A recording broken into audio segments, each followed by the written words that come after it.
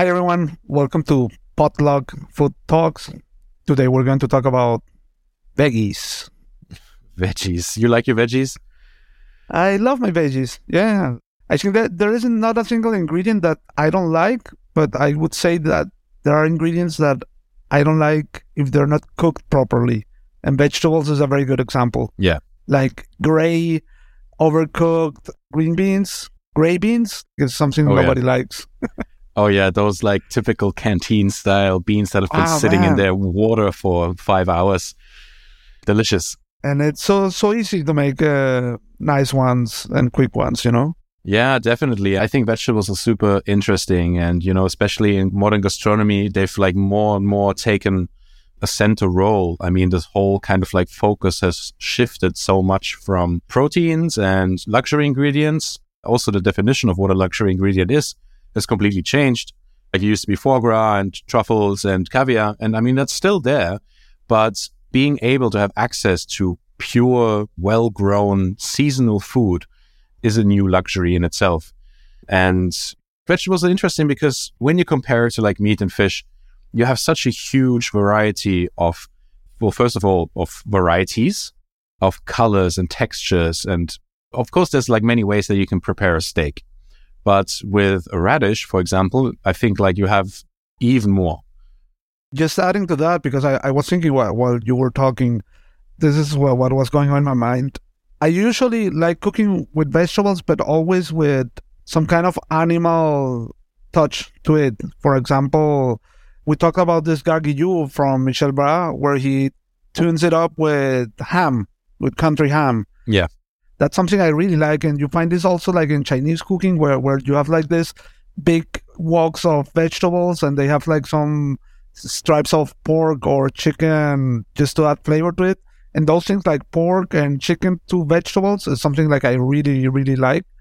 But then again, I worked in vegan restaurants. I think those ones were not as technical as, let's say, Noma or 11 Madison Park. From 11 Madison Park, I haven't heard super nice things, like now in this vegan phase that they're in right now. I've heard like people saying, yeah, it was nice and it was everything cool and that's it. But from Noma, I've heard people, they had their best meal in their lives on the vegetable season. I can't believe that because I think I was talking about adding meat components or animal components, but this is probably for the umami component. And these guys from Noma have figured out how to find that through vegetables, through fermentation processes and these condiments and funky sauces and stuff that they do in the lab. So I think that's also like something super interesting and like a more modern approach to vegan cooking. Yeah, absolutely. I totally agree. And also just focusing on the product itself, even if you just talk about seasonal vegetables, right? I thought this was super interesting how Dan Barber, who's got Blue Hill Stone Barns in the US, where he's got a huge farm where he grows all this produce. And he was talking about why it is that the seasonal and like well-grown produce, without pesticides, without anything, is so good. And like from a chef's point of view, I thought it was super interesting because he was like, well, imagine you grow something in organic soil with a lot of nutrients and you harvest it at the peak of its ripeness. It's super fresh, it's unprocessed, and it's full of nutrients, right? It's really, really nutritious. It's full of minerals and stuff. And he was talking about how the nutrition aspect of a product immediately affects the deliciousness aspect of it also. It's equivalent. It's like the more nutritious a vegetable is, the better it tastes straight away. And then when you just focus on that and you think to yourself as a chef, it's sort of like, well, if I'm a produce-driven chef, just like if you're in a steakhouse, you say, okay, I want to make really good steak. What do I focus on? I focus on purchasing and aging the best quality of meat that I can have, right? And if you do the same thing with vegetables and then move throughout the season and you try to time the time where you harvest things that you will be serving, you've done 80% of the work because by itself, even if it's just a salad, it's going to be 3 times, 4 times as delicious as a salad out of season. Absolutely. I have this memory when I was visiting Italy in Toscana. I was living in Berlin at the time, and I have to say, like, in Berlin, it's very poor what you get. Like, if you don't go to specialty stores, what you get in standard supermarkets, you get the worst of the worst tomatoes and vegetables from all over Europe, So I was in Toscana, and I remember just biting whatever kind of fruit in the market, and it was like, music to my brain, just to all the complexities that this high quality produce have in front of something that is just massively grown, like with cheap methods and that kind of stuff. Yeah, absolutely. Especially when you go to places like that, like Italy, especially if you're like in rural areas. Also, a huge difference is that the variety of vegetables that you have, because like everybody should know that, for example, tomatoes. We all know that there's loads of different sizes of tomatoes. A tomato is not just a tomato. There's loads of varieties that are, different. Not different like an apple and a pear would be, but different like how different types of apples are. Some are sweet, some are sour, etc. And the produce, especially the vegetables that we're used to, there are varieties that have been selected over the last 100 to 200 years. What have they been selected for? They've been selected for easy to grow in large quantities, right? And there's a huge amount of vegetables that are harder to grow, especially in large quantities, without any additional help, like pesticides, etc. But they're really delicious.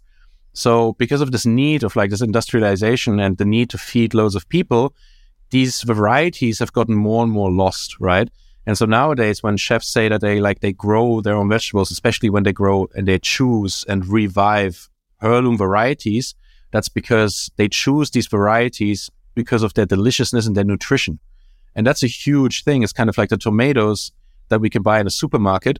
They are bred for being easy to grow and easy to harvest, resistant to pesticides in large quantities, not for their flavor. So then when you get a variety that's actually, usually grown for its flavor, it's a huge revelation because you're like, wow, I've never tasted the true flavor of like a tomato. Yeah, I actually tried some vegetables from Dan Barber when I was eating at Cosme in New York. They had like this yellow beets out of his garden, and it was really, really nice. Also, I really recommend his book. Have you read it? The Third Plate? Yeah. It's a super cool book. It's crazy. Yeah, absolutely crazy. Did we mention that in the cookbook episode? I don't think so, yeah. It's not a cookbook. It's like a food book, more than that. Other chefs that come to mind are, Thomas Keller has this culinary garden, but that's like a super, I would say, structured, squared garden, as opposed to, for instance, Christian Puglisi. He has like this more like wilder approach to growing vegetables. And Dan Barber, that's more like I would say, old methods, but yet industrial scale of the farm that he has. Yeah, definitely. I mean, it's huge, and he's got loads of staff, and he's got the possibility to do all these things. He's got the land and the money to support it. But he does a lot of work that's just really good, like what we're talking about, these old varieties. And then also, he does his Row 7 seed company, where he basically breeds vegetables, which sounds like a very artificial approach, but it's actually not. It's been done for centuries, where he takes, for example, a pea variety. Like I think it was, I read about a snow pea variety that he had, where he was like, man, this variety of pea is insanely delicious. It's so tasty. But it's really fragile, especially for pests and all that sort of stuff. It's really hard to grow. So he was working with a grower where they crossed this variety of pea with a very resilient pea and made basically a new variety that still has the deliciousness aspects, but is also more resilient and easier to grow. For me, that's super revolutionary because it enables people to, like, you don't have this argument anymore, sort of like, well, it doesn't make sense to grow this even though it's tasty because it's not feasible. The amount of work that you put in doesn't validate the results, which is also from a sustainability point of view is very important. Because the amount of work that it takes to plow a field, to sow the seeds, etc. If then at the end of the day, after 6 months, you only have a basket full of peas, you've wasted a lot of energy. So he bypasses that process, and I think that's super inspiring. Do you know why carrots are orange? Yeah, I have heard about this before, but go ahead. Original carrots were purple, and that's why they call it like old carrots. At least in German, that's the way they're called. I think in Europe they were mostly white, and these were the Dutch. Like there was this Dutch king or queen that for some reason wanted to to develop these orange carrots more like a, like a patriot thing, because orange is the color of Holland. Yeah. And people, like the consumers, started liking that better than any other colors, and this became a standard. But I mean, worldwide, you don't see other colors, not even in Asia, which is super crazy. Yeah, that's super crazy. And it's super interesting to think that a lot of these things that we take for granted, so we say a carrot is orange, Exactly. We just think, yeah, that's the way it is. But it's not always been like that. And it was human developed. Yeah, totally. And it's like also a lot of things that it's not been that long that things have been like this, like the way that we do agriculture. This was a few centuries ago, not like thousands of years ago. Exactly. And that's also super crazy. And like mentioning Dan Barber's book, The Third Plate, he talks about this a lot. Yes. For me, it was eye-opening because just like with the carrots, I thought that a lot of things were always like this, the way that most of the world does agriculture, which is not necessarily super sustainable. Like, for example, with corn, right? Corn takes a lot of energy, it takes a lot and nutrients out of the ground. And if you don't treat the ground between planting corn, it'll get completely drained. And one of the things that I found super fascinating is that he was talking about, well, the way that we harvest corn, which is like mowing down the entire field, then plowing it and then regrowing, that's not how it used to be. It used to be that the plants were twice the size, especially the roots were twice as long. Yeah, there are pictures of this. And you used to pick the corn and leave the plant. And in between the plants, ideally, you would have a symbiosis of different weeds and other plants that then give the ground what it needs. So you basically have like a food forest, right? This is the whole thing of the three sisters, which gets mentioned in permaculture a lot, where you have a field of corn, pumpkin, and beans, and things just get plucked and harvested, but the plants themselves, they are left to grow because they are in a symbiotic environment where they take things, but they also give something into the ground, which then another plant needs, and it's a closed circle. Can you think of, apart from garguillo, which we already talked about, like a really representative vegetable dish that you could think of? Yes. Let me think. A really representative vegetable dish. Something from Alain Passard, maybe? Yeah, I mean, Alain Passard has a few, but then again, Alain Passard is, in my opinion, he doesn't concentrate as much of sort of like representing the area as such, or like the French cooking culture, but he's fully just focused on the product, like he'll send out dishes that are just raw turnips, sliced and dressed, or raw tomatoes as a carpaccio, I mean, if you can afford that, if you have a product that good that you can do that, why would you do anything to it, right? Well, that's the thing, and like that's where all his like energy goes into, I think, sort of like. Then also he's got a very, very fine way of cooking, and understanding.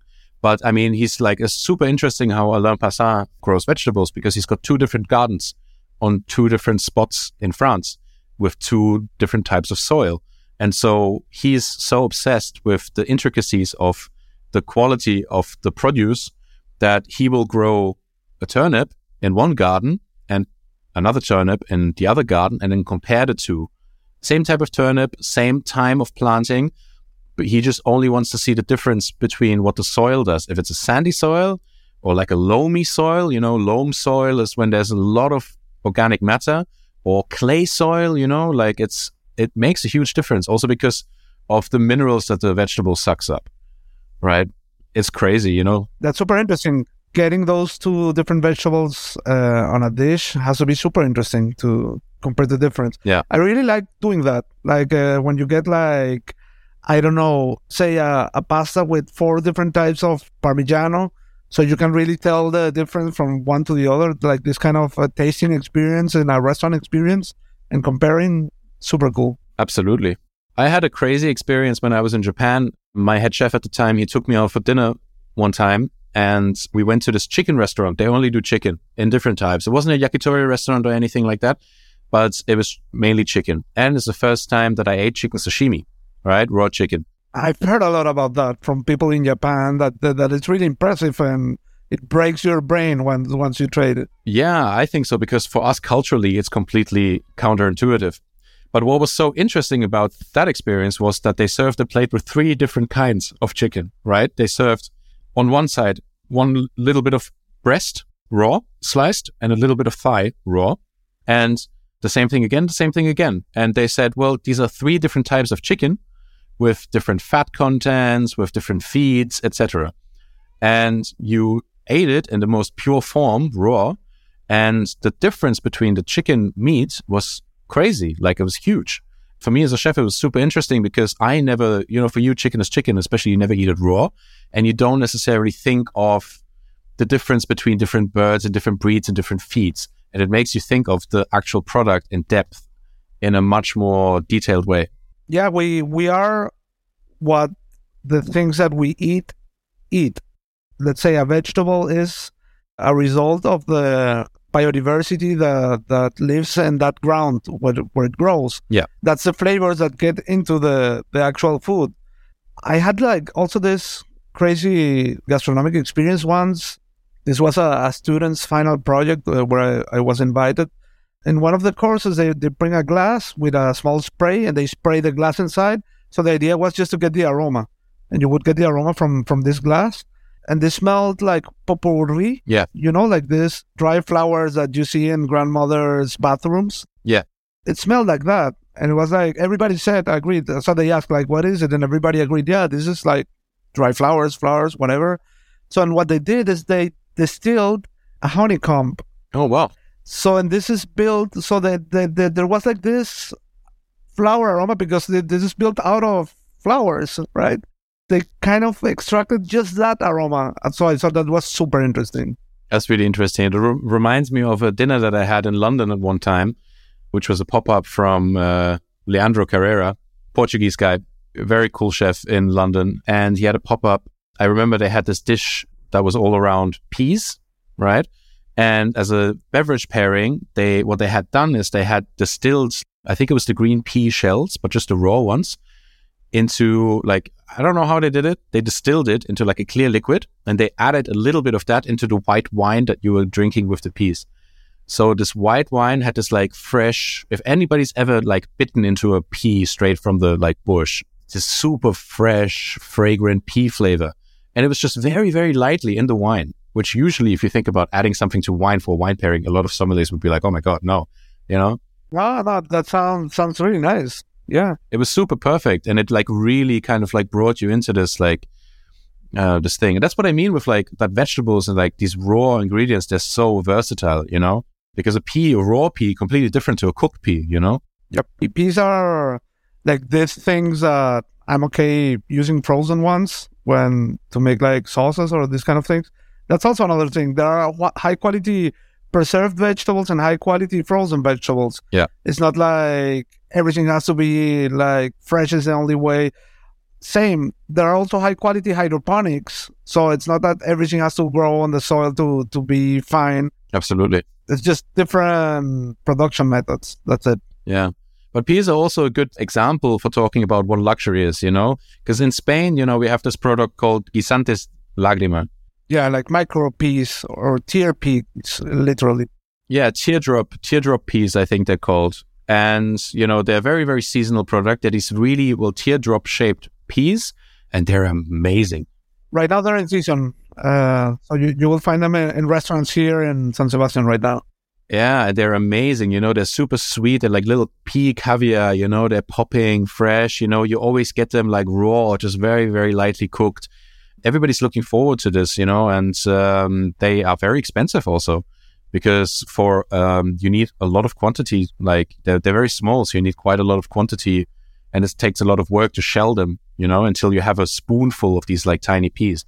But they're a huge luxury product. They're for me on the same level as let's say caviar or whatever, it's yeah, they call it vegetable caviar, I think. Yeah, absolutely. Asparagus also, I mean, even here in Germany, everybody's looking forward to the white asparagus season. And when it's there, when we get into the season, that's you make a celebration out of it. It's a whole thing. It's oh, today we'll eat white asparagus. And it's a whole ritual. You poach it, you make the potatoes, you make the hollandaise or whatever you eat it with, not even for culinarily interested people, but even just people who don't have a particular interest in it. When you sit down, you eat asparagus, it's something special, because you know it's going to be over again. Yeah, and you really have that feeling of the season. Yeah. I guess that's it. I guess we can finish here. Yeah, it's good though. Yeah. That's it for this week's episode of Potluck Food Talks. If you like what we're doing, make sure to subscribe to the podcast so you never miss an episode. You can also find us on Instagram and TikTok as Potluck Food Talks. The show airs every Monday.